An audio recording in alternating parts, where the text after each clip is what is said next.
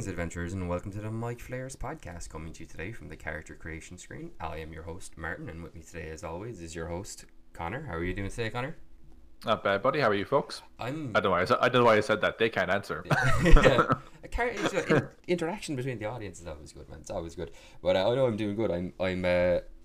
We've got a fun episode today. It's another viewer requested episode, so I'm really excited to get into it. And it actually comes from someone in my party, Steve, my rogue. So it should be a fun one. We're going to talk a bit about character creation today. But before we do, some really cool stuff came out this week that I think it'd be fun to talk about because it kind of ties into this. Yeah, totally. So there's the Folk of the Feywild was the UA that came out this week, and there's 4 new. Are we going by lineages? Is that the new terminology for it? Lineages, I believe. See, I think they actually use the term race. Yeah, they use race, the term race as a thing here. But it's fair enough. Like they're lineages as well because you can use the lineage editor with these, I imagine. Yeah, there's also what's the other one that people use as well? There's race, lineage, and origin. No, not origin. Something else. Heritage, I think, is the other word people use when describing it.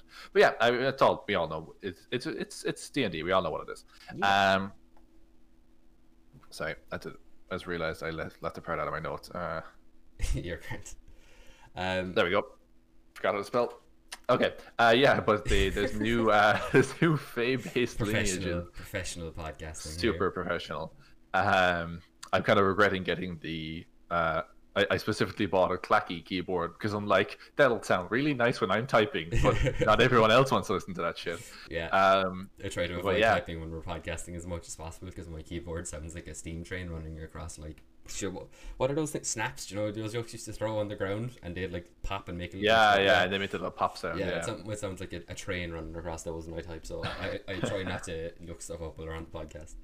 But yeah, anyway, back to the Feyfolk. We've got a handful of some interesting ones. There's a couple of them that like really stick out to me, that I thought were pretty cool. We had a really short chat about them just before we started recording. You were saying there's a couple that stick out to you too. Do you want to tell us about what ones kind of like jump out to you most at first? Yeah, well, I mean, I was just going to go in order about what I liked. We can do that too. Yeah, that's okay. Kind of stealing the show from you there, Martin. Sorry. So the fairies are the first one to go. So fairies are now, well, UA anyway. They're a playable race in UA. Very interesting, small in size. A couple of things that jumped out about the fairies to me is one that their type is actually Fey, which is interesting. I think we're seeing that a little bit more and more, that not all player characters are humanoids anymore, and you can actually play alternate creature types, which is very, very interesting. Depending on magic items and stuff, that could be good or bad. If a fairy is, like, for example, you have a spear that does extra damage to Fey. If you had an NPC that you needed to kill, that would work out very well for you. Alternatively, quite badly for them as well.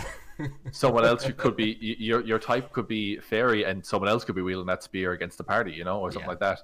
Or maybe the certain magic items. I like, honestly, it could be hours and hours going through the list of magic items to decide or discover which magic items are.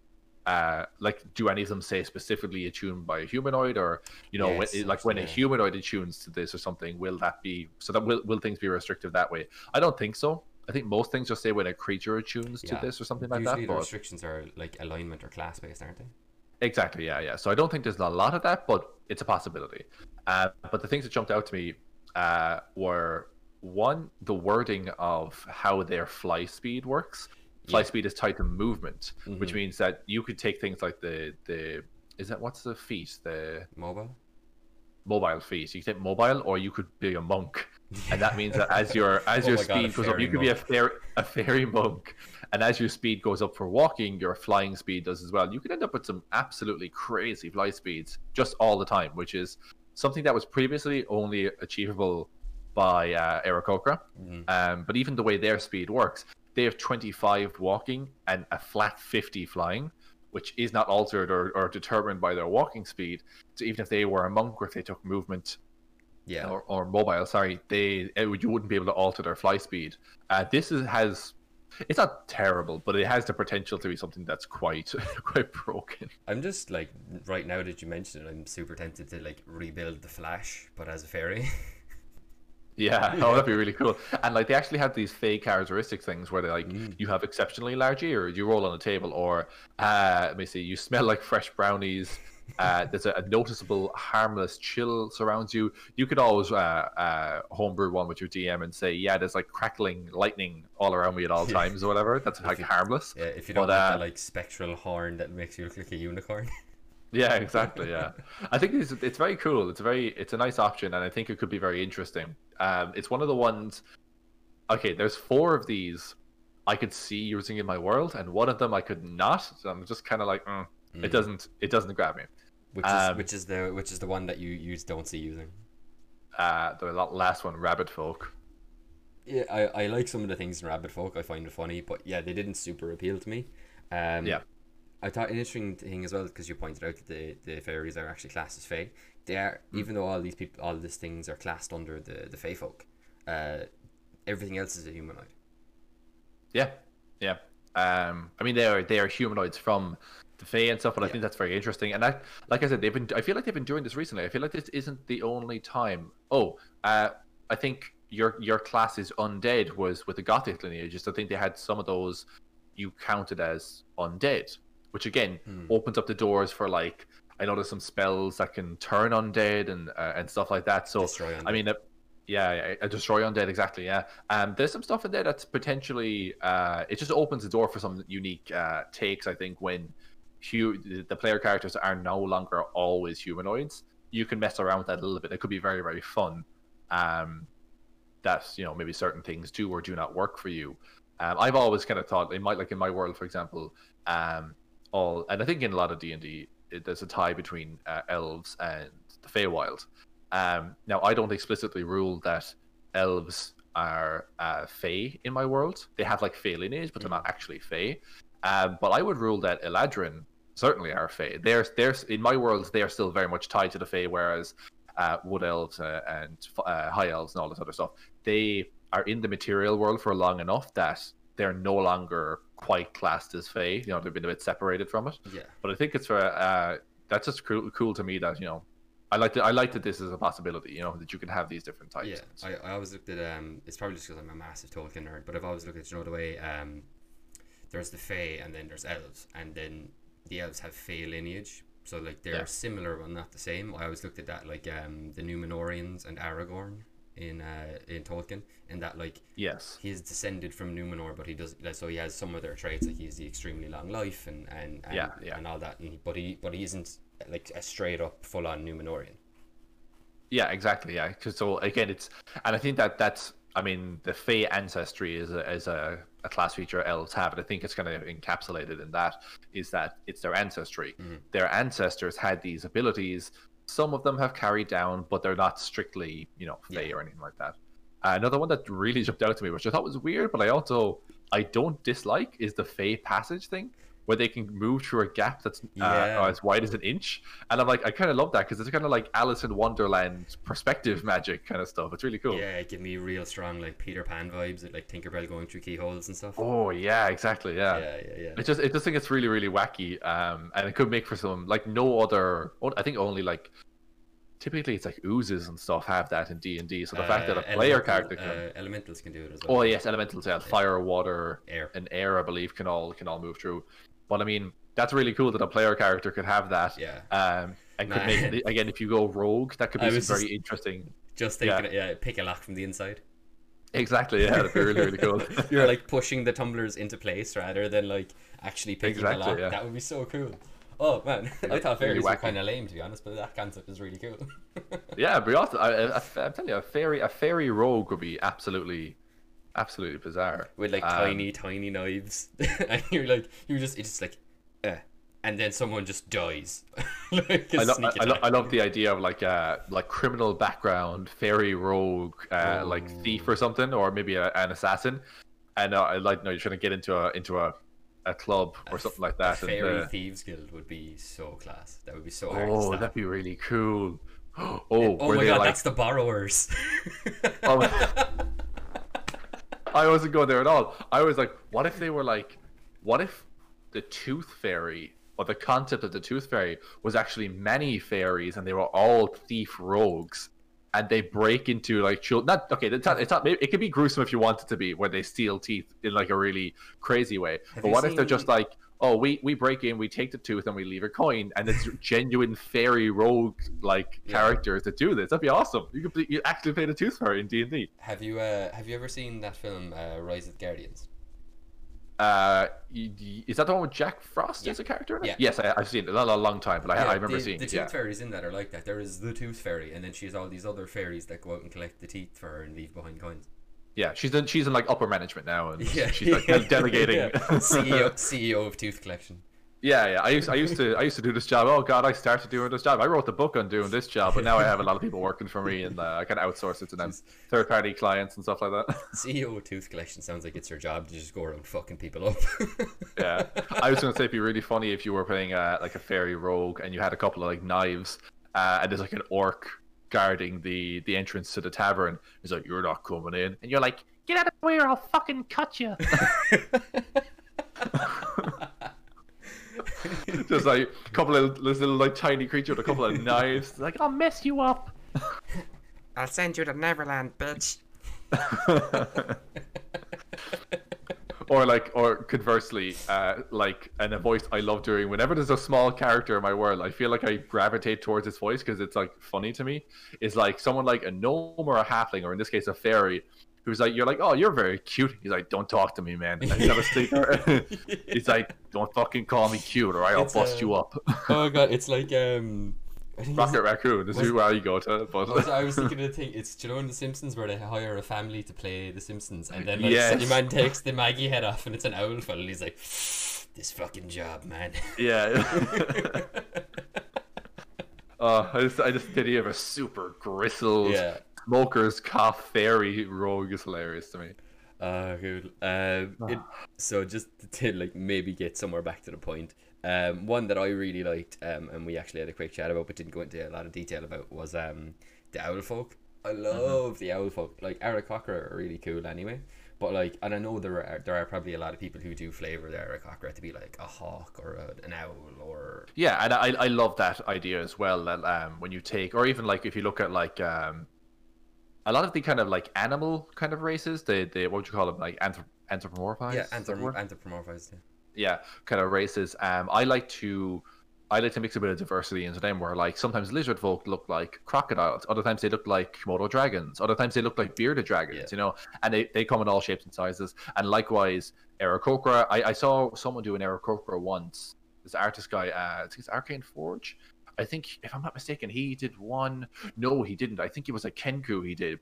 But instead of like a crow, he made his Kenku a pigeon, because he was like an urban Kenku, cool. And he lived in the cities. And it was really, but I loved it. It was so cool. And I love the idea of doing that. The same thing with Tabaxi as well. So yeah, sometimes they can look like leopards and stuff like that. But other times, what if they look like lions and they have a bit of a mane? Or what if they look like panthers or even house cats? You know, they can be really, really awesome. Mm-hmm. Yeah, I've done something like that in my world, where my players have actually just arrived on it, but in the Dragonborn homeland, it's called Yosei-Ryu. It's based on like on Japan. It's like in Japanese culture. So they're Dragonborn are more like the Asian style dragons, where they have like the long serpentine necks and long tails and like antlers and stuff. But where my players have been currently, they have seen other Dragonborn. And those Dragonborn are more like the Western style dragons, where they have like more of a humanoid shape, don't have the big long serpentine neck. Yeah, they're kind of broader and have I get I thought it was just cool to do a little like evolutionary dimorphism. I'm not sure. I've definitely. I get you, where like maybe they started off as one tribe, but then they lived in separate parts of the world, and as a result, then you get this. All Dragonborn started like the more Asian style serpentine, and as they spread their like the locations that they chose to settle in influenced factors, and then they kind of adapted to that location and kind of that's super interesting in like humans as well, like in terms of real world human evolution. And I love the idea of applying that as well, to be like, oh well, these people maybe they live in the north, so maybe these it's like Polynesian people have thicker bones because they generally live around areas of, I think it's around the equator, and areas of like high tectonic activity. Oh, interesting. Yeah, I was watching. No, I think that's true. I've heard that. I cannot guarantee that's scientifically accurate. There's one. I heard during the week, because I mentioned to you a little while ago, I was watching a lot of Matt Colville videos recently, and he mentions in one of his videos, he describes a character, and he describes them with is it an epi something fold, which is the fold or the kind of crease above the eye that Asian people have. And apparently, he said, and I could be wrong, or he could be wrong, that this is an evolutionary thing from cold weather. So from dealing with colder climates, which is but that's super interesting that there's reason behind it. People don't just look different because they're from different places. There's like environmental reasons and stuff. And like you said, I mean, you could have, I'm trying to think, what are they called? The hyena people. Right, help me. Gnolls. Gnolls. God, oh my God. I was nowhere near gnolls. I had a lot of other words. I had Yagnu in my head, but I didn't have Gnoll. Yihangu is the isn't that the god? God? Yeah. Or the demon god, or whatever. Yeah, but yeah. So gnolls, for example, you could have gnolls that live in the north, and as a result, have fairer. Well, I suppose they'd have darker. I've never gotten that. That doesn't hit, but they might have thicker fur, for example, or they might have like. It's like how there's polar bear lycanthropes in Right in front, yes, there's a polar bear lycanthrope, but again, which is really, really cool. Yeah. I like the idea of yeah. Well, we were saying about just we get us back on track. We like the idea of owl folk, but also having the idea that there's diversity within Aarakocra and stuff like that. Totally. As well, yeah. But like if you want to specifically go down the route of an owl, owl folk have some really cool abilities. So you creature type, you're a humanoid, like everything else other than the fairies in this thing. You could choose to be medium or small, which is cool. So you could be like a tiny little. Oh, I didn't see that. Yeah, it's you are either medium or small. You choose size when you gain this race. So like you could choose to be like that's so interesting. A really tiny like small owl, or you could be like one of those terrifying like gigantic owls that look like they like spawned from Satan. You're either is it Pigwidgeon or your Hedwig. Pigwidgeon is meant to be this like little runty owl, and then Hedwig is meant to be this huge snowy barn owl or snowy owl. Snowy owl, yeah. But it was really cool. They actually have 2 arms, 2 legs. Their wings come out around their shoulders. And you have 30-foot walking speed, dark vision you can see in dim light to 90 feet as if for bright and darkness, and shades of grey like most other races who have dark vision. But that's interesting. That's 90 feet as well, and not 60 which is fairly standard otherwise. Owls again, hunters. They're night hunters, and that's kind of that like preternaturally great sight that owls have is kind of doubled up on here with magic sight, which basically you can focus your eye, the lenses of your eyes, to see magic, which lets you cast detect magic as a ritual. So you can take 10 minutes to cast detect magic. Yeah, you can cast it at will as long as it's a ritual, which I love. That's so super cool. I love the idea because, again, like you said, because their eyes are so owls' eyes are such a thing in nature. They have such good eyes. I love the idea of kind of doubling down on that and being like, hey, when they're fairy or fey owl folk, it's more so because they can see magic or whatever, which is awesome. And like owls are always associated with wisdom, and perception is a wisdom-based skill. Exactly. There's another one there. The fly speed equal to the walking speed, same as the fairies, which again, room for abuse, but I had no problems with it. One that stood out to me, which I loved, is the nimble flight ability. Yes, so they basically have a fly speed, right? And it's set to their walking speed. But then they have this other thing: when you fall, you can use a reaction to make a dexterity saving throw DC 10 to stop falling and fly in place until the start of your next turn. Now, the weirder that's a very slightly weird to me, just to say until the start of your next turn. That would almost imply that you stop flying then, but you have a fly speed, so you can just continue flying. You hover in place until the start of your next turn, at which point you can move as usual. Yeah, that would actually make sense. Actually, do you know what? It would, because the fly speed that they have does not have the ability to hover, whereas the fairy did. So that would make sense. You do normally need to continue moving with a regular fly speed. The fairy doesn't actually have to move its wings to fly either. They don't even have to have wings. It's actually one of the characteristics you can pick on that list is that they could have wings if you want them to, but they don't have to have them. They could just be like, they could be just glitter, like pixie dust coming off you or whatever, that allows you to, or fairy dust, whatever, that allows you to fly. And you also have proficiency with stealth, which is cool, and also very thematic for owls, being like the night hunter as well. Owls actually have, like their wings have evolved that air passes around and through them silently or more quietly than other cool. animals. That's so cool. Which I love. Like, it's actually, I don't think I have to double check. I don't think typical owls in D&D have that, but I do love that their wings, the way their wings are shaped, is different than other predatory birds, because let's say like an eagle or a falcon, they're designed for speed, and they will spot something and they will dive and they will go for it. Whereas an owl is more like, I'm going to glide in behind it at some speed, but it's mostly about being silent. They could be really, really awesome as a race. I do like the owl folk a lot, and I could see myself putting them into my world somewhere, whether they're either Fey origin or something else. But I do love, I love this about them. Yeah, they would be cool to throw into, like, instead, say like a Fangorn type forest in your world, instead of having it guarded like by your classical like wood elves or something. You could have like a group of owl folk who live in the trees of this like darkened wood and hunt anything that passes through it. I'm actually just noticing something that is missing from all of them. Which is? Language. There's no languages listed on any of them. There's a cover somewhere else. Oh, languages. Here we go. Your character can speak, read, write Common, and one other language that you and your DM agree is appropriate for the character. That's listed higher up. It's not listed on the actual character blocks. It's listed higher up. That's fair enough. Because I was going to say, I was looking at them like, can they not speak? Kind of like Kenku or whatever, but no, that's fair enough. Yeah. Yeah, I really like the owl folk. I could totally see myself including them in my world, which I really, really like. Yeah. There's one here that was very interesting to me. I think I know what it is too. Well, I'm talking about the hobgoblin. Oh yeah, so that's what I meant. Yeah. Yeah. So now there is a hobgoblin. Well, there's hobgoblin. Yeah, I know, right? There's hobgoblin of the Feywild, right? So they have a lot of the same stuff that your typical hobgoblins do. Same walking speed, same size, 60 feet dark vision. They have Fey ancestry now, so similar to elves. Advantage on saving throws. You can make to avoid or end a charm condition on yourself. They have a thing called Fey Gift. Actually, no, I'll come back to this in a second. All right, I'll come back to this in a second. Firstly, they have a thing called Fortune of the Many.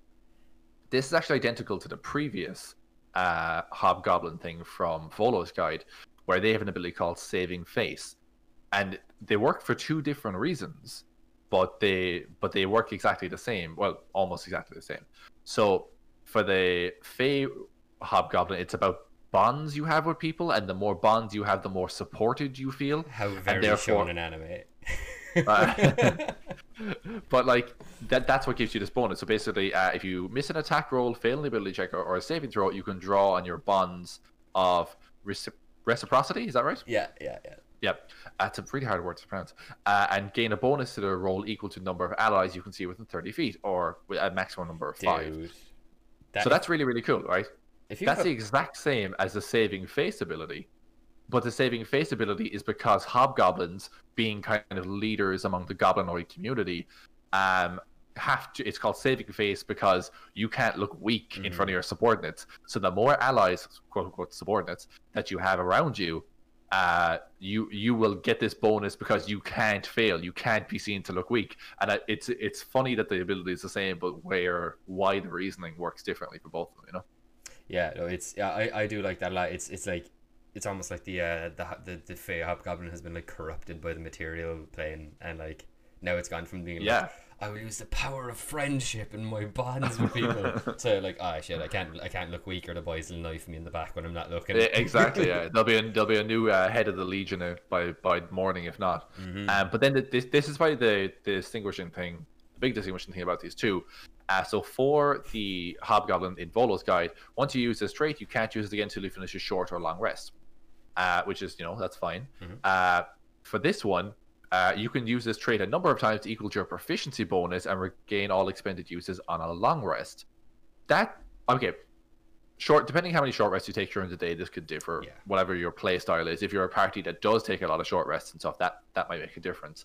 But I mean, early on, maybe taking 2 short rests a day or a short rest a day, you might end up using it twice or something like that. But I mean, like at 17th level, having 6 uses of that is pretty hefty. Like, it's 6 uses in a single fight as well. You can use that 6 times in a single fight, and there's nothing restricting you other than those full 6 uses. Can you imagine you have like a paladin in that party as well, and you got the aura of protection? Like, oh my god, yeah, you're exactly. Not failing a saving throw. No, not at all. Ever. Could you imagine just I mean, realistically, 30 feet. That's a 60-foot diameter circle around you. Mm-hmm. Realistically, your party or most of your party are going to be within that circle most of the yeah. time. I mean, you're going to be working with at least a plus, plus 3 or 4, almost all the time. And like you said, if you're a paladin, play a hobgoblin paladin, get your own bonus to all your saving throws. Man. And then just bust this out whenever you roll particularly low, and you're sorted for saving throws.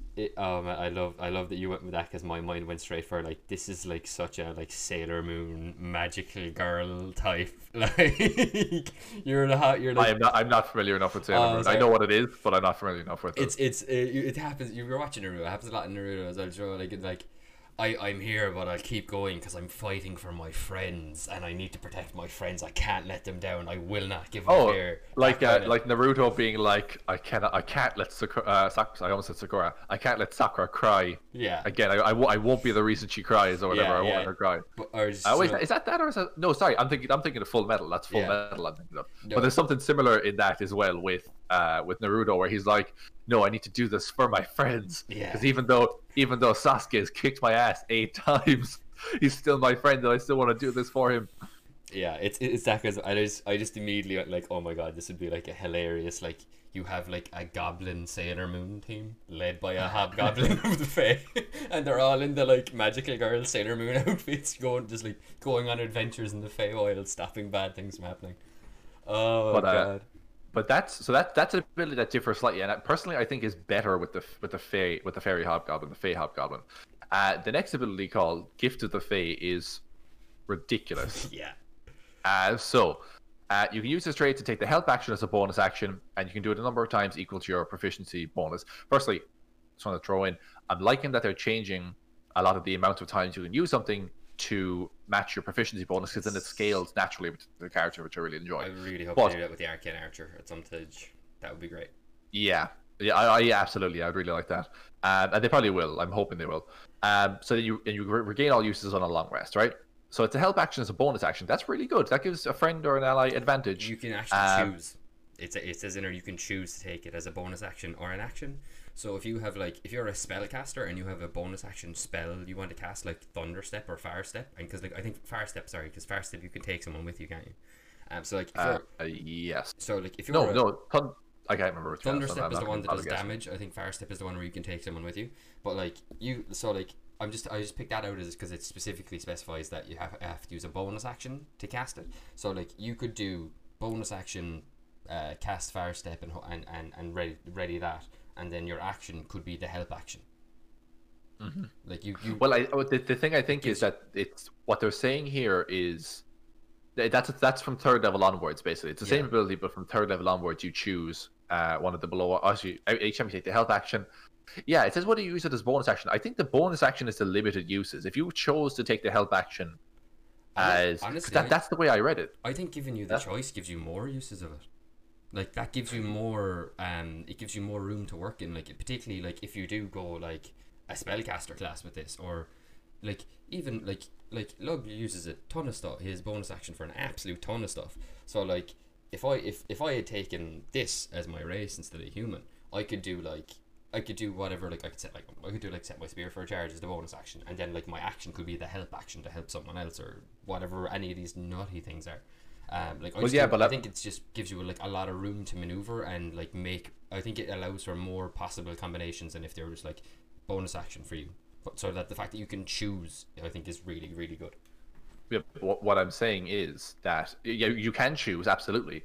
It only counts towards your limited number of uses, though, if you do it as a bonus action. Because anyone can take the help action as an action, and that's any character can do that. Yeah. And so that's, like you said, there's a lot of versatility, because you can go, on this turn I want to cast Shield of Fate, which is bonus action, which means that I can use my action to use the help action here, and that's perfect. You get a versatility, and you only burn the bonus action uses because they're more advantageous. I guess you still get to attack and use your action and stuff. Yeah, that's the one. The thing of it is, essentially.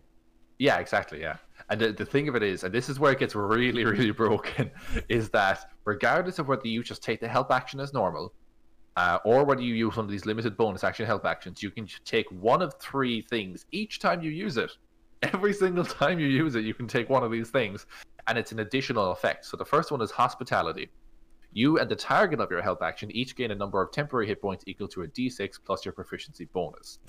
That's, again, anytime. Okay. Temp HP doesn't stack and stuff, but there's nothing to stop you from standing in the center of a bunch of your allies and go, you get it this turn, you get it this turn, you get it this turn, and just keep looping it around to bump people out by 5, 6, 7 temp HP here and there constantly, you know? The next one is passage. You and the target of your help action each increase your walking speed by 10 feet until the start of your next turn. That's not terribly broken, but that's a nice one, I think. Yeah. And then the last one is spite. I love this and it's one. until the start of your next turn. The first time you or the target of your help action hits a creature with an attack roll, that creature has disadvantage on a next attack roll that it makes within the next minute. So it's not even within the next round or within the next turn. It's within the next minute. I know it's only one off, and they'll take one swipe or whatever, and then it's gone. But it's still disadvantage, and you can spam that because if you just keep using. Again, you have multiple uses as a bonus action, but you can even just use your action every single turn to do this, and you're helping your ally get advantage with the help action plus one of these additional effects. I don't see a reason why I would ever, in my goddamn life, play a Volo's Guide Hobgoblin when this is an option I could potentially have. True. I suppose if you care more about, like, if you don't really care about the mechanical benefits, but you want the more like that kind of evil goblin flavor, like, because this is very clearly like at least a neutral hobgoblin. At the very least, yeah. They're not terribly evil like the other ones are. The entire of D&D Twitter seemed to explode at this idea when this was announced, but it also popped into my head. Rogue Inquisitive Hobgoblin of the Fae. Dear God. Because you could do it as a bonus action anyway, and at 30 feet range, isn't it? Oh my god! Oh my god! That's broken. That's so broken. That's really broken. And by the way, every single turn, you're giving someone within again back to that fucking 60-foot size diameter circle that you're in. It's just you get a help action, so take advantage. Also take a d6 plus 3 or 4 hit points, and then you get it this turn, and you get it this turn, and I'm still using my action to fire a crossbow or a bow or whatever and at range. Sneak attack as well. That'd be a crazy powerful build for like as a support class. I just had the dumbest idea, and it's called the Fey team, and it's it's like a goblin, a fairy, an owl folk. and a bunch of other side characters, and every week they travel around in a magic wagon solving different crimes in the Feywild. Are they Mystery Inc? No, the Fey team. Oh gotcha. Sorry, I missed that. If you found that funny at home, thank you. I noticed that you didn't you didn't mention the fourth and final member, and is this maybe because you're in the same mentality of it as I am? I'm not mad about the rabbit folk. I find some of the wording of it very funny and entertaining. I find some of the wording to be a bit weird, and also I feel like owl folk. I can make owl folk work in my world. I can't justify a floppy-eared rabbit running around. Now it does bring to mind. You'll know this and I won't. Right? The name of the character in Teenage Mutant Ninja Turtles. There is a Yojimbo. Is it Yojimbo? Is that his name? Yeah. Yeah, so he's like a master samurai rabbit, and I could, if you want to play that could be this is how you do it. But other than that, I don't see rabbit folk fitting into my world. So it seems silly. And that's just me. Maybe that's just me. I just found it funny that rabbit folk and owl folk would both be included in the thing. Because do owl folk eat rabbit folk? Because owls eat rabbits. Yeah, that's true. Actually, yeah, especially if you pick your size medium. Yeah, look. Actually, rabbit folk can be small as well, a choice. So you could totally be a medium owl folk and a small rabbit folk and perch down and just eat them and fly off. Yeah. Like, do the owl folk just eat all the fairies as well? No. Yeah, I feel like maybe that's the thing. I think that the owl folk are cannibals. This is like asking why do all the animals live together in Zootopia. I think we're kind of getting that way into it. It's kind of super. Like we are shitting on the rabbit folk a little bit. To give you an idea, just the way that it's bounding across the wild, rabbit folk from the Feywild embody a spirit of freedom and travel. They're bipedal with characteristic long feet of the animal they resemble and fur in a variety of colours. They share keen senses, powerful legs, and are full of energy like a wound-up spring. Rabbit folk are blessed with a little fey luck, and they often find themselves in a few fortunate feet away from dangers during adventures. Now, we're just the two of us are just saying neither of us particularly are like drawn in by this. If you're into this and you like this, no fucking judgment from us. Go play your game and have fun. No, I'll still judge you. But what I will say is I actually like some of the abilities that they get. There's two. There's one in particular. There's two I like. There's two I really like. One I'd say is at least 50% of the reason I like it is because of the name. I think it's a hair trigger. Yeah, hair triggers. I said I gotta love that pun, hair trigger. HARE. HARE. It's actually really good though. It lets you add your It's proficiency really good, bonus to your initiative rolls. Which, I mean, regardless of what class you're playing, that's awesome because you're buffing out you're buffing that out. Here's the thing, right? And this is what stood out to me and what I thought of immediately. Play a rabbit folk swashbuckler rogue. You get your dex naturally on your initiative rolls. Then you get a bonus of your charisma. Then you get your proficiency bonus. I mean, that's potentially a proficiency or an initiative bonus. Sorry, of if you maxed out stats, you're looking at 16, a plus 16 to your initiative. You could be well into the 30s. You're always on your first. Initiative. It doesn't matter. You're always first. Yeah, exactly. There'd be barely any point in rolling at that point. Take alert then as well. Or take alert. Oh my god, take alert, and you're on a 21 bonus, and then take lucky. Because that technically an initiative roll is an ability check, and you can re-roll ability checks with lucky. So then, even if you roll a 1, you can be like, "No, I'm just going to re-roll that with lucky," and you're going to get like fucking. You can hit the 40s with that. It's so stupid, but like I really like it. The name makes me laugh. I'll admit at least 50% of the way I like it is the name makes me laugh. But it is also like mechanically really good, and it did jump out to me because I do DM for a swashbuckler, and him getting to add his charisma to his initiative. A lot of the time he's the first one up, particularly because that's a dex class as well. But yeah, do you want to take the other one, which I'm pretty sure the other one you're going to talk about here. I had a couple things that jumped out at me. By all means, man, take it away. Well, okay. Considering we did just shit on it for about 5 minutes. It's not terrible. So basically, your speed is 30. You get the hair trigger thing, which is really, really cool. That's like, because again, no matter what class, everyone wants higher initiative. Everyone's higher initiative. They have what's that? Leporine, senses? Leporine, I think. Yeah. Proficiency in perception. I almost always take proficiency in perception. Almost always, because I like my characters to be aware of what's going on, so people can't get the drop on me. But then the next one is this one isn't actually bad. I kind of like this. This is lucky footwork. I really like this one actually. This is the highlight of the entire race for me. Is this one? Yeah, it's really, really good. So whenever you fail a dex saving throw, you can use your reaction to roll a d4 and add it to the result, potentially turning the failure into a success. There's no limit on that. You every single time, as long as you have a reaction in that turn, you can just choose to roll a d4 on top of whatever dex save you're making.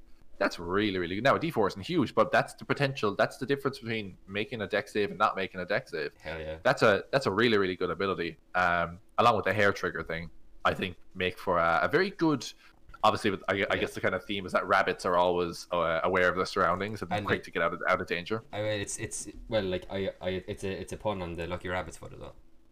Oh no, I got that. Yeah. Sorry, it's called lucky footwork, man. Give me some credit. I know.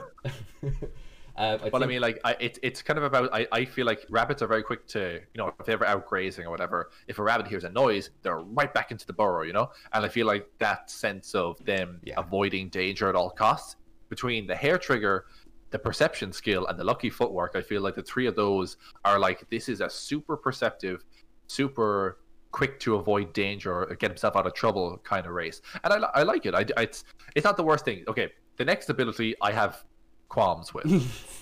Qualms is the word I've chosen. How very diplomatic of you. Yeah, so the next one's called Rabbit Hop. Naturally, rabbits jumping, all that. Not bunny hop? Not bunny hop, no, it's Rabbit Hop. Once during each of your turns, when you walk at least 5 feet, you can hop, rolling a d12 and moving that many feet in a direction of your choice. This extra distance doesn't cost movement, but you can hop only if your speed isn't 0. Okay, so that just for that last line, you can hop only if your speed isn't 0. That's to avoid you hopping away from a grapple. Yeah. That's fine. That's fine. That makes sense. I get why that line's there. Why a D12? I know. Mechanically, because there's 12 inches in a foot. Maybe. But I feel like I just broke you with that. wait, what? What? Is this another rabbit foot joke? Are you making a rabbit foot joke here? No, or? like I know. I was just throwing a guess out there. Maybe it's because there are 12 inches in a foot. Yeah, but it's 12 feet you can move. But anytime you like any I'm not saying it makes sense, right? I'm just throwing shit out there. because all movement in D&D is incremental by 5 feet. Mm-hmm. So you could roll a D12, but I mean if you get a 12, that's just going to round down to a 10 anyway. It's basically telling you that once on each of your turns, as long as you move 5 feet, you can then move an additional up to 10 feet. It might as well just give you extra movement. It's a weird. It's just worded very strangely because it's saying you can jump, right? I mean, okay, for the very rare occasion that you're in combat or something like that, and you need to run and jump over a gorge or something like that, this will potentially do it. However, it only doesn't cost movement if that jump is less than 10 feet or 10 feet or less. Because otherwise you'll have to use your strength mod or your your strength score to determine how far you can move, and you need to move 10 feet for that, and it's a whole other mechanic, in which case it does use your movement. I just feel this is a really weird thing. I don't see myself ever using all that often. Am I wrong on that? Do you see a way that this is useful, or? You could use it in conjunction with a long jump, because the what they ask you to do for a long jump is you need to move at least 10 feet. It just says move at least 10 feet in a single direction before you take the jump. So you could do 5 feet move, rabbit hop another 10, and then long jump your strength score. Could you use it in conjunction with the same jump? So if you move 10 feet and then jump, it's not counted as a jump. It's movement.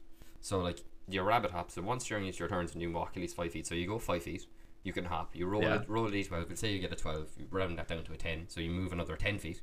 So you've now moved. Okay. You've now covered 15 feet in a straight line in your turn, which covers what you need to do a long jump. So once you finish that, you can literally go like step, hop, long jump. Okay.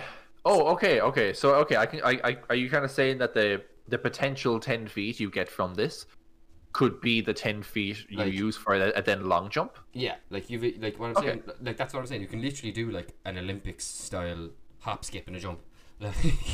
Yeah, okay. Like, cause you can run 5 feet, hop 10, and then you've covered 15, and when you land off the hop, boom, another.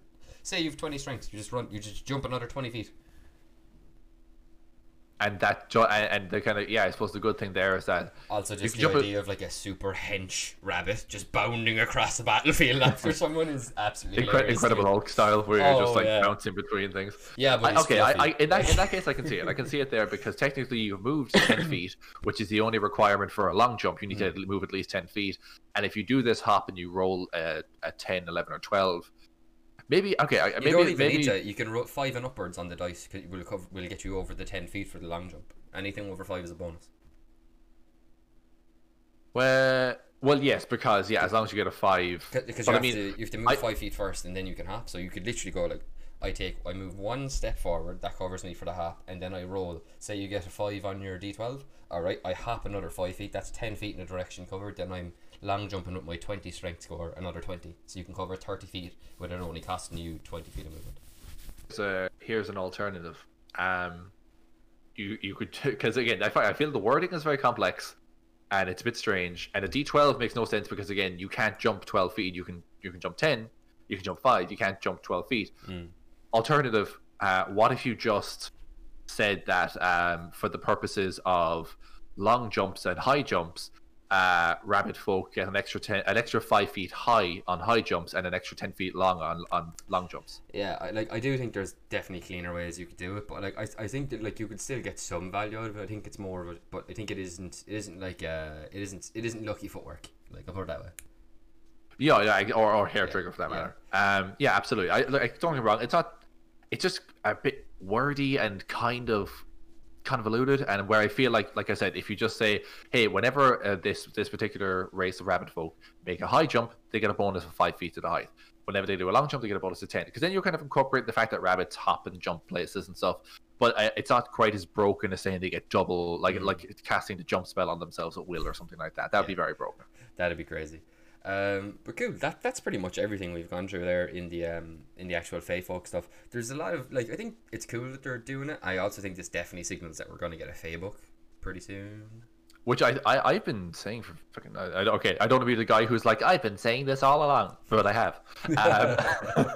But I mean, I was saying we've never actually done a proper Fey adventure.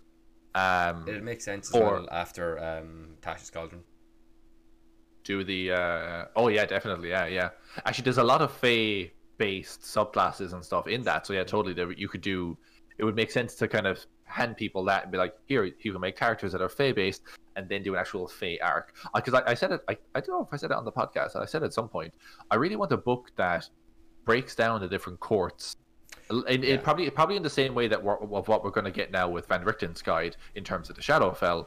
I would like a similar. Well, that's yeah. But I would like a similar thing for the Feywild, where it's like, here's the Seelie and the Unseelied Court, and here's how to do, and here's the various Archfey that you might run into or encounter. And if you're a patron of this particular Archfey, you don't have to be a warlock necessarily, but maybe if you get a patronage of this Archfey, maybe they give you these boons in the same way you can get those dark boons or whatever we talked about. Yeah, the dark 2 gifts. weeks ago. Yeah, there's godly boons and Theros and dark gifts are coming out with Van Richten's. So maybe you could do a similar Fey boons or Fey gifts thing Fey blessing for this, you know? The Fey are known for blessings and curses, so you can do both. Yeah, I think that'd be really cool. Again, I don't hate the rabbit foot that much. I give it a lot. It's just more the idea of a rabbit person I don't see fitting in my world. That's just me. Mechanically, they're actually pretty good, bar the kind of weird nature of the last ability. But other than that, hair trigger, Leporine senses, and lucky footwork are 3 solid features for any race, you know. And I'd imagine you could use these with the origin editor thing as well, from Tasha's. So if you don't you can probably swap a lot of these things out, move things around, that kind of thing. Yeah, potentially. You could even create your own origin if you you just basically actually just using more to add to if you wanted to do a custom homebrew race, Badger folk or something. Okay, is it weird that I'm like rabbit folk? That's dumb, but badger folk. Is it because badgers are walk-in TV factories? Well, it's more so because badgers are. Have you ever played? I want to say it's Far Cry 4. So it's based in or is it because honey badgers would fucking go after anything? That's what it was. They're honey badgers. So you can run into tigers and all these other really dangerous animals in that, but so help you if a honey badger comes after you, because they move so fast and they're so small you can't shoot them, but then they also fuck you up immensely because they're so savage. Honey badgers are lethal. They go for the balls as well. They go right for the balls. They know what they're doing. Yeah. They know what they're doing. Anyway, but let's moving away from testicular tales. Speaking of balls, Martin, what's our next topic? A load of bollocks. No, hey. I thought it'd be after we've gone through that. I thought it's probably about time that we actually did get down to talking about character creation, and I thought it'd be cool if we had a bit of a chat about like how do we actually approach character creation. This was requested by someone who plays in my group, Steve, my rogue, and he tweeted us on Twitter and asked us to go through character creation because it's something that only happens. What he said was it's something that only happens once, but it can have very, very significant effects on your character for the entire way through, from 1 to 20, and like a lot of time it is pretty quickly covered over. So he was thinking it might be good. He would enjoy hearing us kind of talk a bit about that. So I kind of wrote down some quick notes just about how I kind of approach things first, and I thought we could kind of go back and forth about how exactly we do it. So like when I'm approaching character creation, a lot of the time I'll usually have a root of an idea. Either it'll be I will have seen something in a show or a book or a game that I was like, that would make a really cool X, and I'm going to translate this idea into D&D. Or other times I will see a specific D&D class or subclass that will come up and be like, oh, I need to play this is the character I make around it. What about you? I'm kind of in a similar boat. I a lot of my ideas come from that. Like I'll see a person or a thing in some sort of show or book or game or something like that, and I'll think to myself, how can I adapt? How can I adapt that, or how can I make that into a character in D&D? Because I think it might be very interesting. That's one thing I do. Two things I do that I think kind of encompass a lot of my character creation. One is that and it's less relevant now because we don't tie. It's still kind of relevant, but it's less relevant just because we don't tie stats to races anymore.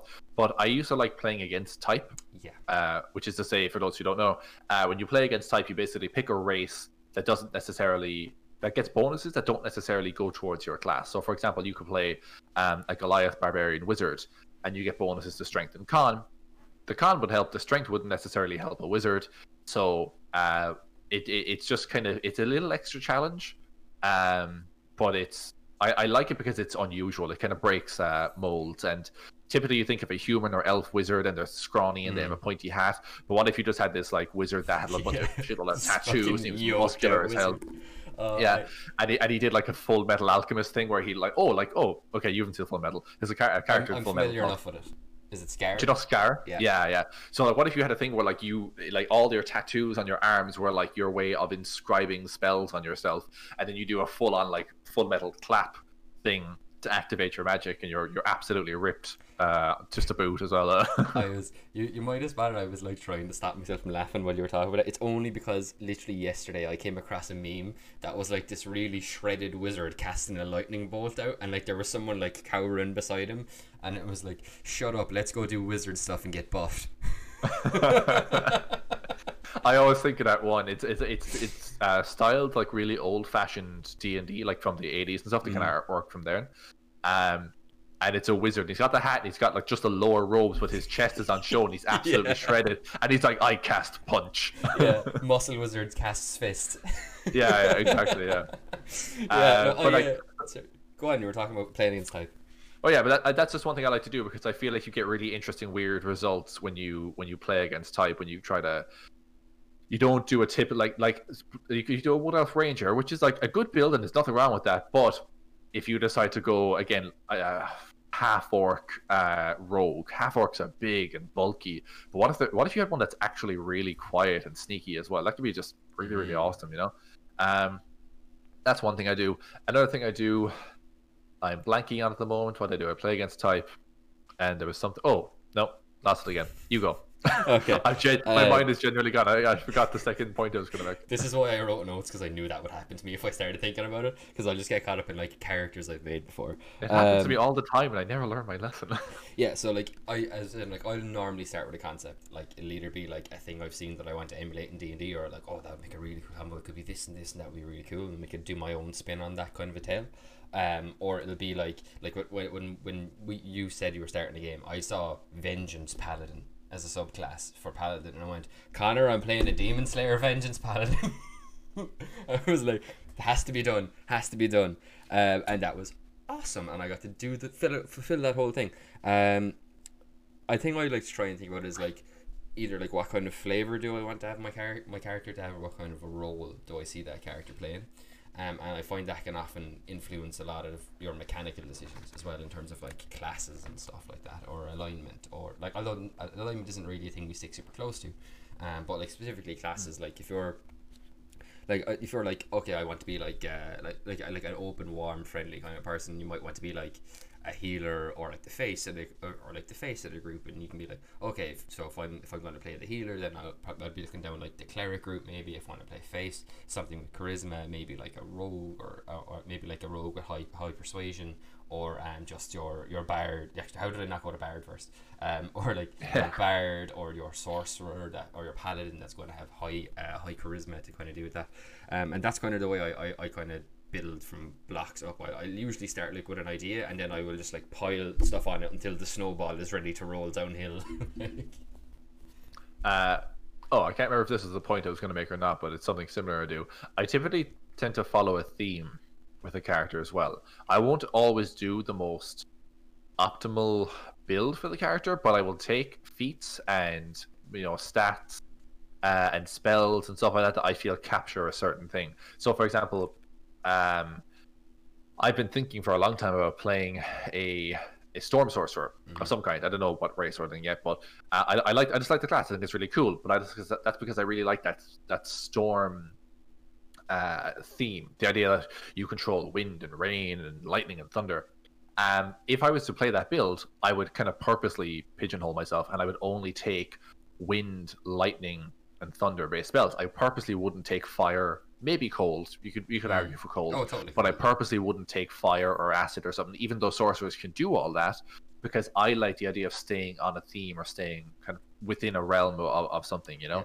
Yeah. And then that's an idea for you. You can take the feat then that makes your lightning damage go through lightning resistance. Exactly, yeah. If someone has resistance, you can still bypass that. I would, and I would. I also have another idea where I had another sorcerer. That was he's what's it called? Divine Soul, Divine Soul sorcerer. And I would take only radiant. I take radiant stuff from the cleric spell list, and I would take like fire stuff. And I had this idea of a guy who's like a bit of a fanatic, where he quite literally tries to burn the sin out of people. Ooh, that's very Ghost Rider. That's very Ghost Rider. Yeah, oh yeah, very very much so. I like but that he's a lot. That's his penance there, like, because he burns your soul based on the sins you've committed and the guilt that you feel. It's why it doesn't work on the Punisher. It doesn't work on the Punisher thing because he doesn't feel bad about anything he's done to anyone. That's really cool. No, but that's a character I've had in my back pocket for a long time. I was actually planning on using him in a campaign ages back. He was a cleric of light originally, and then of course they released Divine Soul Sorcerer, and I'm like, oh, I can be a charisma based character, but also have all the spells from this entirely other class. Yeah, brilliant. I'll do that. Yeah. But yeah, and again, I would do the same thing. I would pick just radiant and fire spells, and then I would take the same feat, but I would kind of stay on brand because I like the idea of that. I purposely try to not make jack of all trades characters because, you know, everyone has their, we talked about this before, everyone has their role in the party. Totally. And you don't want to be the guy with your finger in all the pies, you know. Yeah, you don't want to be a one-man party. Yeah, exactly. Yeah, you don't want to be. I don't know. A rogue is a good example because rogues get out bards even because they get an actual ability. Yeah, they get a lot of skills. They get a lot of expertise. Bards actually get an ability called Jack of all trades. Yep. So they get a lot of things where they could potentially, you know, take part in a lot of different things or have input in a lot of different situations. But I feel like when you're playing at a table with a group of people, it's important to be like, I know my role. If I'm a bard, I'm the charismatic guy, and I'm the diplomat, I'm the liar, and maybe I'm a little bit sneaky on the side, and that's fine. I'm not going to be the guy physically forced. Even if I have great athletics, I'm not going to be the guy who's going to jump into the water to try and save, I don't know, this person from drowning. Yeah. I'm not going to be the person who, even though maybe my religion is pretty decent, but maybe there's a cleric in the party. The cleric's got that. That's their job. I will maybe roll if I'm allowed to after they've already attempted it, but I know because I'm the bard, that's their job. You know, kind of understanding people's roles and stuff like that. And I purposely, like, I have a character who I'm playing at the moment named Renyolf. Renyolf has really, really bad decks. Actually, he's bad stats all around. His dex is like flat. His charisma is a 7. Oh wow. Yeah. So he is, and the thing is, I know I'm not the charismatic person. Which is actually weird because I'm playing in a group where almost everybody, actually, I'm pretty sure everyone hasn't really played that much before ever, and I'm the most experienced person. So you would kind of think, oh, by default, you'd probably end up pushing the party and doing all this. I'm like, nope, I barely talk because my character has 7 charisma. Yeah. I have very little input, even though I'm sitting there going, I know what we should do right now. And we should do this. But Renyolf wouldn't say that because Renyolf is basically a mute. Yeah, I think that's a good thing to bring up as well during character creation is it's not necessarily applied to, but it's a good rule to stick by is with D&D. Try to think not what you would do, but what your character would do. A perfect example of this would be like at the end of our session last week, or the week before, sorry, we found an unfinished teleportation circle. Now, some of the party were absolutely mad because we had the means to finish it. Some of the party were absolutely mad to finish it and find out where it went. And Martin, the person Martin, was dying to know where that went. I so badly wanted to know where that went. But Lug doesn't like magic in general. He's suspicious of it. And specifically this weird, like, eldritch, telepathic, mind flayer, old god magic that we've been dealing with recently. really kind of skeeves him out. So like, as much as I wanted to go and find out where that fucking magic gate went, Lug wasn't having any of it. So I think it's a good thing to be like, be aware of like the kind of character you're creating and how to express those traits.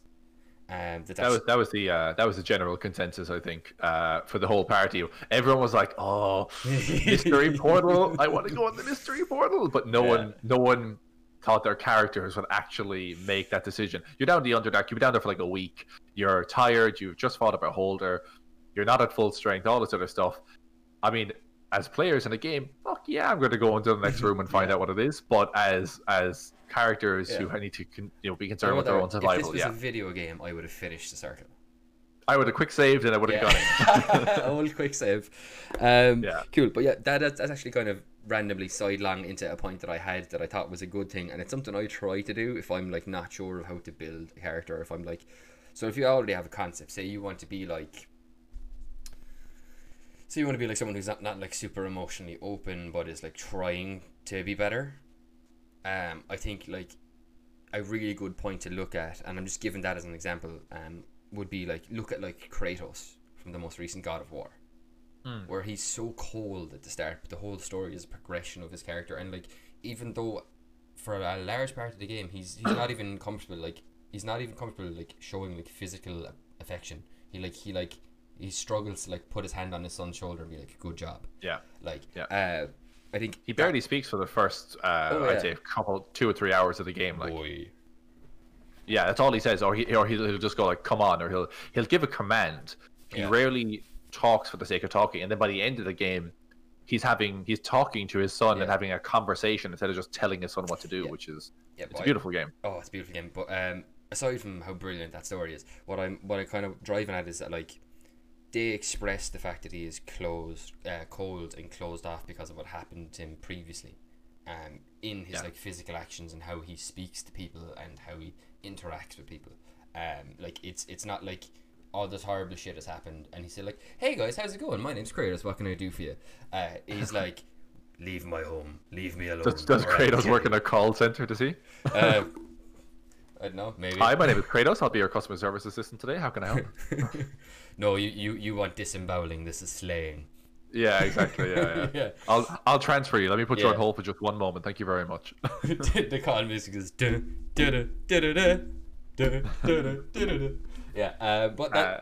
what I mean is like, if you're going to go for a specific like character archetype, look for character archetypes that in fiction you enjoy, or even actual just people that you know from like celebrities and stuff that are like that, and see how. Fiction's probably easier to do because they're constructed characters, but see how like their characters express through their actions and try and follow that through when you create a character is what I get. It's probably the less long-winded way of saying it.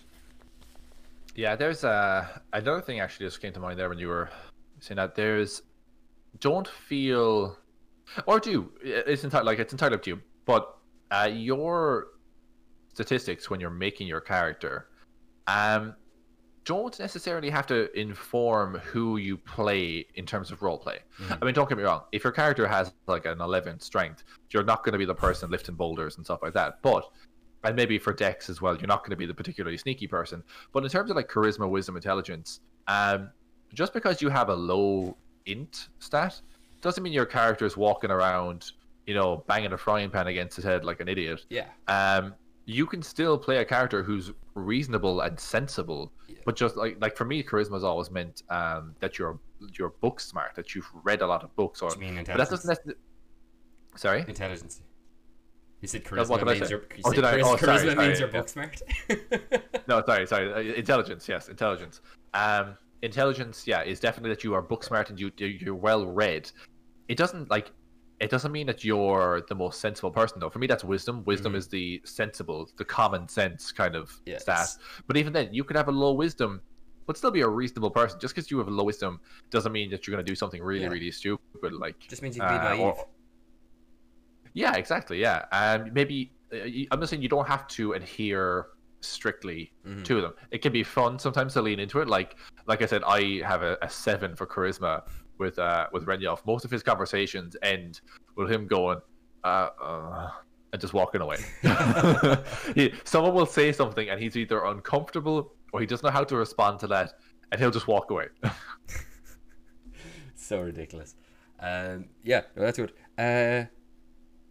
Connor, what would you say to a little character creation challenge so we can kind of show people how we work when we're trying to think of a thing? What? A challenge? I was not prepared for this. I know Was that believable? Did you believe that? Will they buy it? I don't know. Sold them down. Yes, the river. Yeah. this is the first time I am hearing about this. Well, it doesn't matter if it's the first or the second or the millionth time you've heard about it, because it'll be the first time you hear what I've picked for you. So that's true. We do not know what each other's gonna what we're gonna pick. So myself and Connor have picked a race, class, and background for each other, and we're gonna throw those three at the person, and then what we say we won't put a timer. We say as fast as you can. Build like the shell of or the frame of a character from these three things. A little bit of backstory, maybe some ways that you would spec the character or something like that. But you don't have to go into massive detail. But yeah, do you want to go first or will I? You're the host. Okay, I'll go first though. So Connor, your race is half orc. Okay. I'm going to leave the class to the last because it'll be funny. Your background is charlatan. Okay. You can choose either the standard one or the Baldur's Gate one. I'll leave that up to you. And your class is wizard. Wizard, charlatan, half orc. Okay. So he is. First of all, he's going to be. He's going to be an evocation wizard, okay. Right? And he worked as an accountant for the mob. Oh, right? I love it. He was the guy cooking the books. So he's a smart guy. He gets numbers, he gets math and all that kind of stuff, So when he eventually came across some like magical books and stuff like that, spell books, he looked at them. He's like, hey, I get the math. I get the calculations required to cast these spells and all that. Started fooling around with it when he was young and still kind of just up and coming in the mob.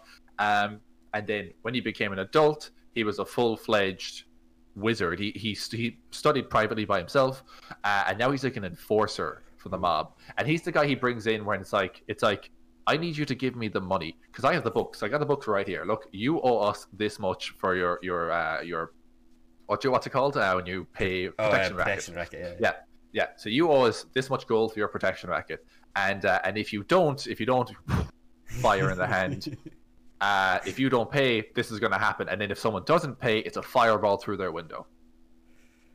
I like it. So he's he is the accountant / enforcer for the mob, half orc, and his name is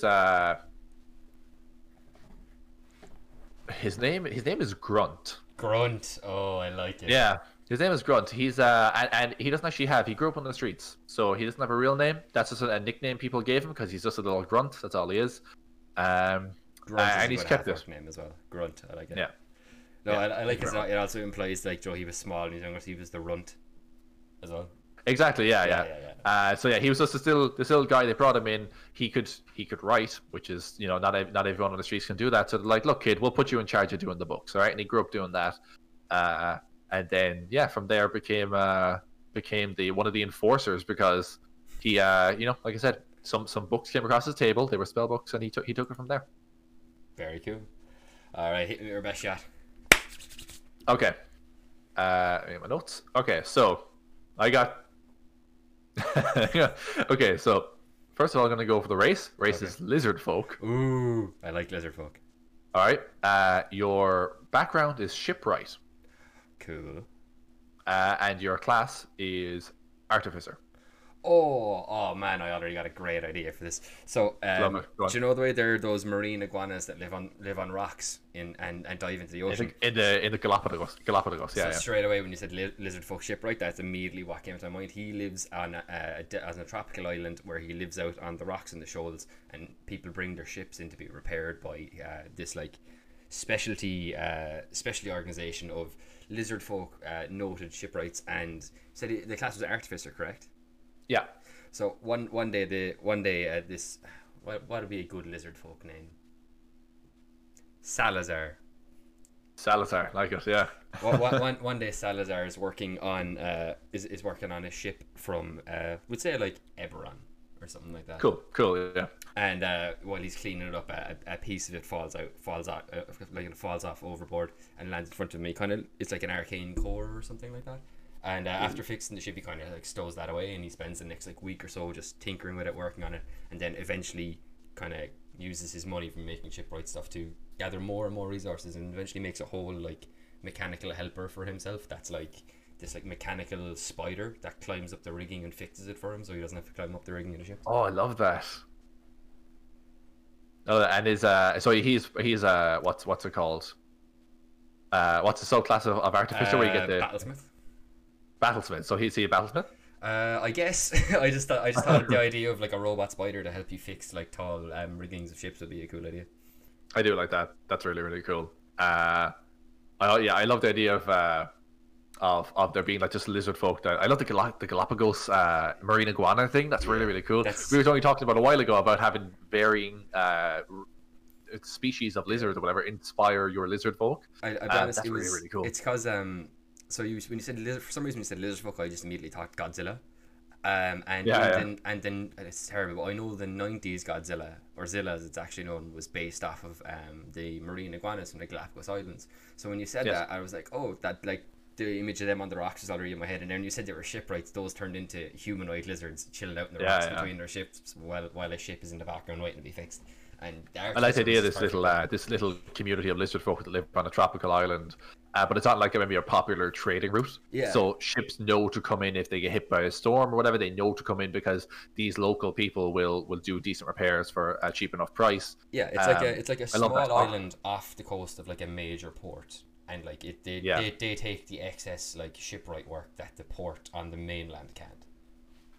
I like that. I like that a lot. We need to play. Salazar and Grunt in a party. Oh my god, yes.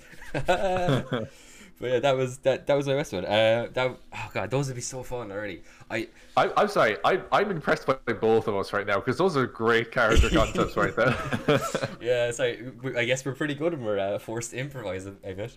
Improv is one of the best skills you need in D&D. Oh god, it's so unnecessary. But there's one character concept that I have, and you know what I mean, like it's one I'm keeping in the background. I think it's going to be my first full spellcaster that I ever play. I've talked to you about it before, but I think it'd be a fun one. So it was such a stupid idea so it'd be a moon druid, right? Okay. Circle of the moon druid, so you can change it to all the animals and the elementals and all that stuff as you level. And like the normal, I was trying to think of like what spellcaster. Because normally I prefer like martial or martial and spellcasting. So I was like, what would make me play a spellcaster? And I was like, do you know what, druids are really cool. Like turning into animals is really cool. You've lots of spells. If you go moon druid, you can turn into like a fire elemental and call down lightning on someone. Like that's just so cool. I was like, okay, yeah, I'd probably play a druid. And I was like, what way would I like to play a druid? And then like moon druid, your thing like normally is almost like a Pokemon style adventure where you're going out to see all of these animals and become the best druid at the best wild shape or ever. And I was like, I want to learn lots of wild shapes, so I want to do it a slightly different way. I was like, oh, what if I did like a Steve Irwin Circle of the Moon druid who just wants to go out and wants to find the last Tarrasque and preserve it, and for conservation reasons, because you can't let this species die out. That'd be a really I love that, because I've said this before.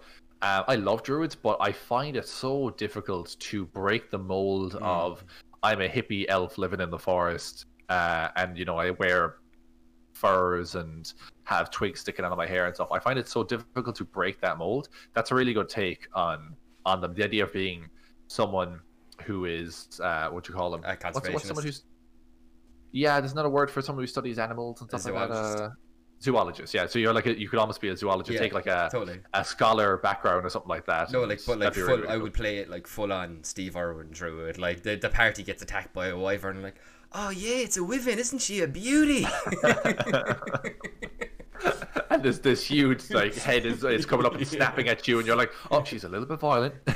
I get like the barb whipped into my stomach, and I'm like, can you see this here? She's pumping loads of venom into me. Fascinating. That'd be really, really good. I'd love that. Well, first time I play a spellcaster. I look forward to it. You mentioned that having the spider. I love the idea of the spider you mentioned for Salazar going up and fixing the rigging and stuff like that, because I love the idea of having like a spool of rope instead of it's steel wire. So well, you know, I mean, instead of steel wire or instead of like web, it's just rope, and then if they need to, they'll climb up and they'll tie the rope, and then they'll make more lashings or repair things using the spool of rope they have. But I had a similar concept for I don't know what race. I think I was thinking of dwarf or something like that, but I hadn't the character fully sussed out in my head. But someone who was a captain of a ship, but they were the captain, but they didn't actually steer the ship. They were a battlesmith, and then their steel defender was the helmsman. So they would give commands to the steel defender, and they could be down on anywhere else on the deck doing whatever they need to, and they'd be yell up to the steel defender, and it looks like a person. It's shaped like a human, and it's kind of like how'd you put it? Yeah, you know, like in Solo. Have you seen Solo? Ah, okay. What else do I have? Heard it was pretty trash, so I kind of avoided it. It's an amazing movie, and I'll die on that hill. It's a really, really good movie. The biggest part it fails on is just that it does way too much fan service, and it tries to go, hey, remember that time you heard this one minor thing about Han Solo? Well, here's the origin of that. And you're like, I didn't need to know. You could have just, okay, fine. And like, honestly, if it wasn't a Han Solo movie, it would just be a great Star Wars film, because it'd just be a fun romp through the Star Wars universe. Yeah. But anyway, that's not what this podcast is about. But yeah, basically, like almost like there's basically Lando Calrissian is in the movie. He has a Phoebe Waller-Bridge plays a droid, his droid in it, and she's his co-pilot. And I kind of got the idea from that, the idea of having this droid that is your co-pilot, and you're the captain, and you could be given the commands and all that stuff. But your helmsman is your droid, or your what's it called, the steel defender that follows you around. Oh yeah, when you said that as well, I thought I've only seen like 2 episodes of The Mandalorian, the first 2 episodes, but it's the one, you know, when he goes into the gunfight and there's that like really old rusty looking droid, and it's like it's just shooting off in all directions. I was really like, that's an artificer and a steel defender right there. Yeah, totally, yeah. And again, that'd be like the ideal kind of. I think that'd be really, really cool. I thought more, not so much on a boat, but on like an airship for me. Just in sticking with the flying Millennium Falcon theme and all that. Really good idea as well. The spider that Salazar has, it collapses down and like attaches on over his shoulders like a backpack when it's not up in Dragons. That'd be really cool. Yeah. Oh. I'd imagine it'd look kind of like, do you know, the replicators or the replicators from Stargate? Replicants. Funny you mentioned that, because I've been. Yes, right. Yes, I've been watching tons of stuff from Stargate recently, because I haven't watched it in years, and I came across a couple of clips on YouTube, and now my entire YouTube suggested feed is just clips from Stargate SG-1, and some from Atlantis as well. And I'm like, oh man, they were such damn good shows. Atlantis was great. I loved Atlantis. Atlantis was really, really great. Atlantis got I love SG-1.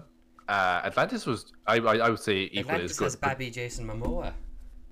People don't fucking know this. People are like, oh, look, it's Khal Drogo. No, man. No, motherfucker. It's Ronan Dex. That's Ronan Dex you're talking about. He had a sword His and a last trench name coat. was Dex as well. Jesus. Yeah. He had a sword and a trench coat and a beard and dreadlocks. And then he had this... everywhere.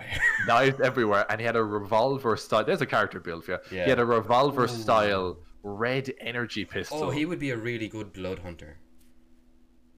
That'd be really cool, actually. Oh, there's an character build. You could infuse your gun with your crimson red, and that's the red. So the fire damage is the red for it. Yeah.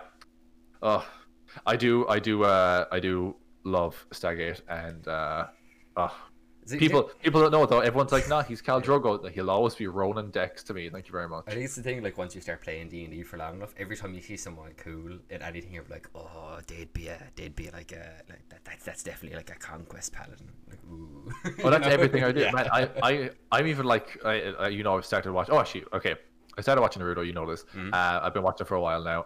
Every time I see a character, I'm like, I'm like, that character could be built this way, or you could do this, or you play this type of monk, or play this type of rogue, or whatever. If I was to play Shikamaru, I do a shadow, monk, but I'd mix in some wizard in there because he's really, really smart. I'd mix in some wizard, and I'd take spells like hold person, so that you could do, essentially you could flavor it that you're doing the shadow hold, but it's a hold person spell, and you could do tons of stuff like that to make the character really, really cool. Rackley and White Guy are very obviously way of the open hand monk. Oh yeah, and nothing but the straight 20 levels way of the open hand monk. Yeah, so I mean, that's pretty much what I do the whole time. That's again, we're talking about character development or character creation. Mm-hmm. Yeah, I often get inspired by people or things I see in the world, in like other forms of media and stuff like Totally. that. Um, And it's totally fine to like copy characters, but I would say is just like put your own spin on them.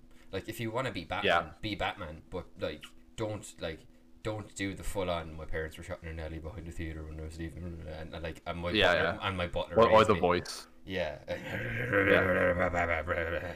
You're out of Falcone's cage. Oh god. Uh, Anyway, yeah. So yeah, definitely put your own spin on it. Try to make the character your own. Try to meld or mash characters together as well. Yes. That character I talked to you about a while ago, about the sorcerer, the divine soul sorcerer. Mm. He started off as a cleric, and then he became a divine soul sorcerer because I like the idea of him being more charisma based. But then there's this other guy who is in Dragon Age 2.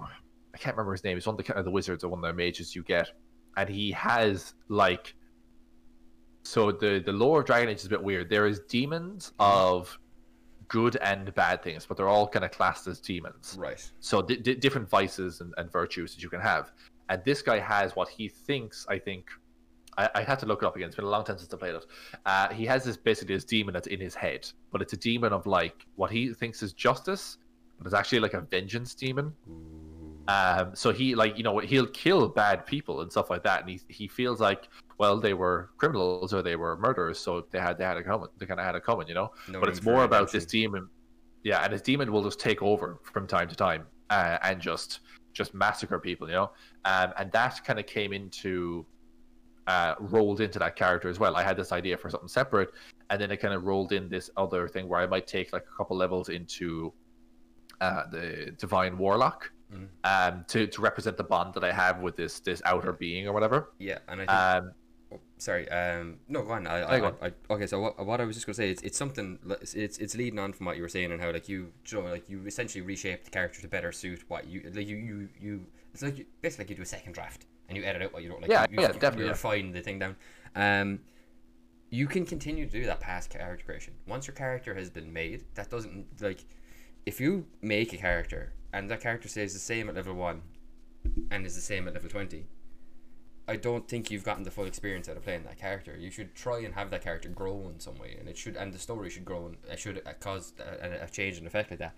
I think, and like I think that's where character creation can continue later on. In that, like, you can like if there is an area of your backstory that you have not fleshed out or explored, you can just have a chat with your DM, be like, hey, I'd really like to get into this. This is my idea for it. I think it could be a good idea.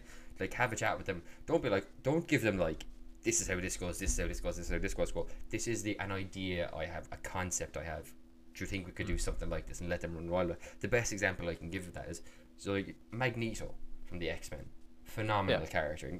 Shades of grey, really complex, but very much an enthralling character to watch. Just do whatever, good or bad, either way. One of the most interesting things about Magneto is that as a mutant, he's also a Holocaust survivor. So, like, as a mutant, he has seen the worst of what as he is a mutant who has also experienced what the worst humanity can do to each other is. So he comes at this idea of, no, we can't peacefully live with humans as mutants from that perspective, and that's such a good perspective. That wasn't added in until way after Magneto was made. That was written in by an entirely different writer who created Magneto. Like, that was added later. But now, if you think about Magneto and you see it in the movies now, that's so perfect. And like, I think that's a good example of like, you can retcon or fix things or just rearrange things as you go. Like, character creation is not the end, is I suppose what the point I'm trying to make is. Like, make your character but continue to improve them as you go through. Yeah, exactly. And I often like the idea of being open to taking different directions with a character, as in like for example, so Renylf, who I'm playing at the moment, Renylf actually died. We were not even level 3, we were level 2. And Renylf ended up dying. And actually, myself and another character both died in the same session. It was a grim session. Jesus. But I talked it over with Gav and stuff, and we were talking about like he's like, well, Renylf was like one of the characters I really enjoyed because I thought you had a really cool backstory, and I kind of wanted to explore that. And then we kind of talked about it, and we kind of decided, right, maybe there's a way he can come back, but it's not going to be super. It's not going to be a case of there'll be a cost, basically, is what I'm trying to say. There'll be a cost of him coming back. He won't just be able to come back and be fine and dandy. There's a cost to this. And I won't go into too much, because I'm pretty sure Irene listens to the podcast. And one of my favorite things about Gavin's game is how much Irene guesses and tries to figure out stuff about my character and other characters, and I purposely give her nothing to wreck her head. Love it. But basically there was like deals that needed to be struck with Renyov as a result of him coming back, and there's one big thing he has to do. But also I've made some changes. I kind of threw at Gavin. I said, look, I think if I was to come back, maybe he'd be kind of like angrier, like he died in combat, and maybe he feels, I don't know. Also, he came back and another character didn't. Maybe he feels guilty about that, and that manifests in rage. And he's not an angry character to begin with. In fact, he's quite stoic. Even in a fight, he treats a fight like, or he did. He treats a fight like almost like a dance, like a choreographed dance. Like he knows when someone moves this way, I move this way, and it's all very logical to him. But since he's come back now, we've only had one proper fight since he came back, but he was merciless in that fight. And I didn't play him that way before, but I'm playing him that way going forward until I can find a way for his character to find a resolution for his anger and for his guilt. And I'll be open to that, but also I'm open to the idea that maybe he doesn't. Maybe he actually descends further, depending on what happens. Maybe he starts taking on more baggage or whatever. And I'm open to the idea of the character going a lot of different ways. And I think something you can do, and it's not going to be fun for you as a player, and it's not going to be fun for your DM, and it's ultimately this misalignment is ultimately going to end up with disappointment, is that if you go into a game with a character and you have a predetermined idea in your head of where you want this character to be in however long, and it's one thing to have goals as a character and try to achieve those goals, but sometimes unexpected things happen as well. Characters die. Someone attacks you with a Vorpal sword, you lose an arm, stuff like that. Stuff can happen that can basically change or dramatically change the course. And if you're playing a very roleplay heavy game, where there's characters and countries and kingdoms and friends and family and all this other stuff that you're heavily invested in, your character is heavily invested in, depending on what happens to them, good or bad, that could steer your character in very different ways you didn't think. And what I'm most excited about for my character Renyov is that I don't know where he's going. I'm not steering him any one which way. I'm like, he died. That was completely unplanned. Because he died, he came back. He's now angrier. How am I going to find a resolution? Am I going to find a resolution?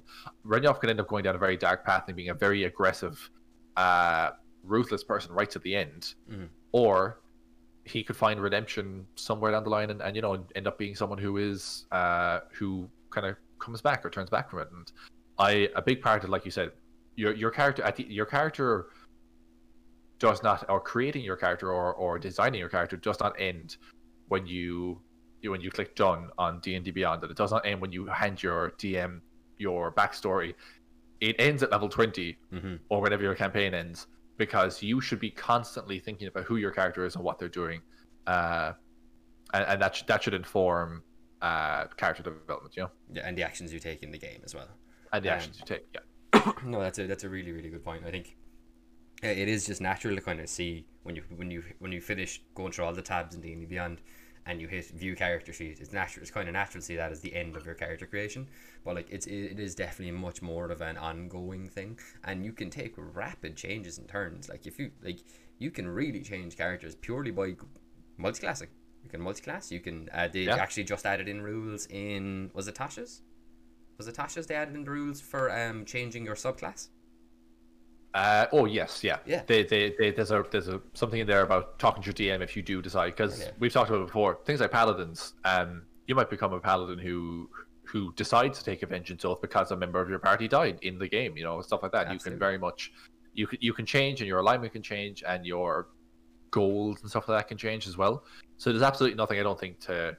Well, like you said, it's in the book. It's in Tasha's. Yeah, so exactly. I definitely recommend having a look at that. And like, if for whatever reason after a few levels you're not feeling your character, you don't feel like you're locked into it. Like, you can absolutely just have a chat with your DM, explain what's going on.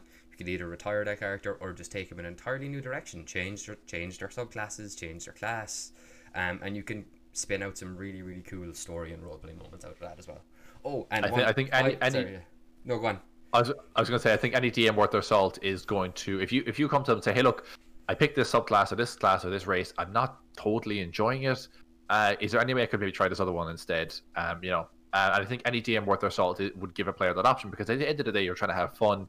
And if you're not enjoying the class you picked, or you're not enjoying this or whatever, any DM should be open to the idea of you taking things a different direction. Particularly if you've got a good story reason behind it.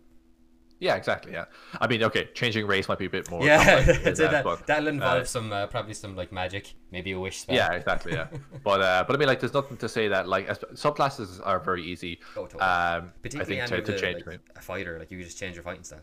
That's like that's the thing. Yeah. Maybe you're a great sword wielder and you lose an arm in battle, so you switch to longsword instead, and you change from your fighting style from great weapon master to dueling.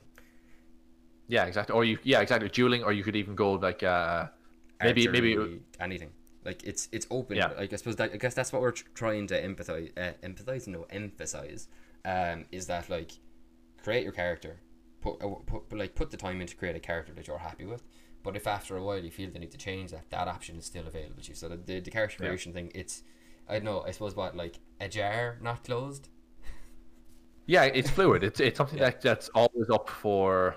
It's why you can see that, like, obviously in the old days, when you had character sheets that were actually sheets, why oftentimes it's best to write things down in pencil, because things change. Don't ever write your character sheets in pen, because things can change even session to session or anything like that. Don't write character sheets in pen, because disintegrate exists as a spell. Exactly. But Martin. Yes, Connor. Martin, that's all the time we have for today. Ooh, that was a fun one, man. I want to, before we sign off properly, I want to say a shout out to Steve at Getty Mercury on Twitter, who requested it. As I said, he is a member of my party, so it was cool to get a request from them. But if you and anyone listening has an idea for a show or a topic that you'd like us to cover, or even just a quick question about D&D in general, you can leave us a comment on YouTube here, or you can tweet us at MikeFlaresPod on Twitter. And let us know if there's anything else you want us to cover. Doing these viewer specials are a lot of fun, and it means me and Connor can have a chance to like talk over someone else's ideas rather than our own for once. Yeah. But Connor, where can people find you on the internet? People can find me here on the Mike Flares podcast every Friday at 6 p.m. Irish time. And they can also find me on Twitter at 0.Conor, ZeroPointConor, or 1N. Very important. Again, we seemed like we were synced up on my screen, but I don't think it was. We'll get it eventually. I think we're like a fraction of a second off. It's definitely a delay. But yeah, if you want to try and find me on the internet, please do it on the internet, not in person. That's creepy. But you can find me on Twitter at So Sorry It's Over. You can also find me on Twitch at twitch.tv/Mert. I actually just started a Devil May Cry 5 playthrough this week, so if you're into that, give that a look. I'll be streaming some more of it. And yeah, I think that's about it. Yeah, Twitter and Twitch is mostly where you can find me, but you can also find me on the My Flares podcast every Friday at 6 p.m. Irish time. So thank you very much, folks, for watching, and we'll see you this time next week. Bye-bye. Later, folks.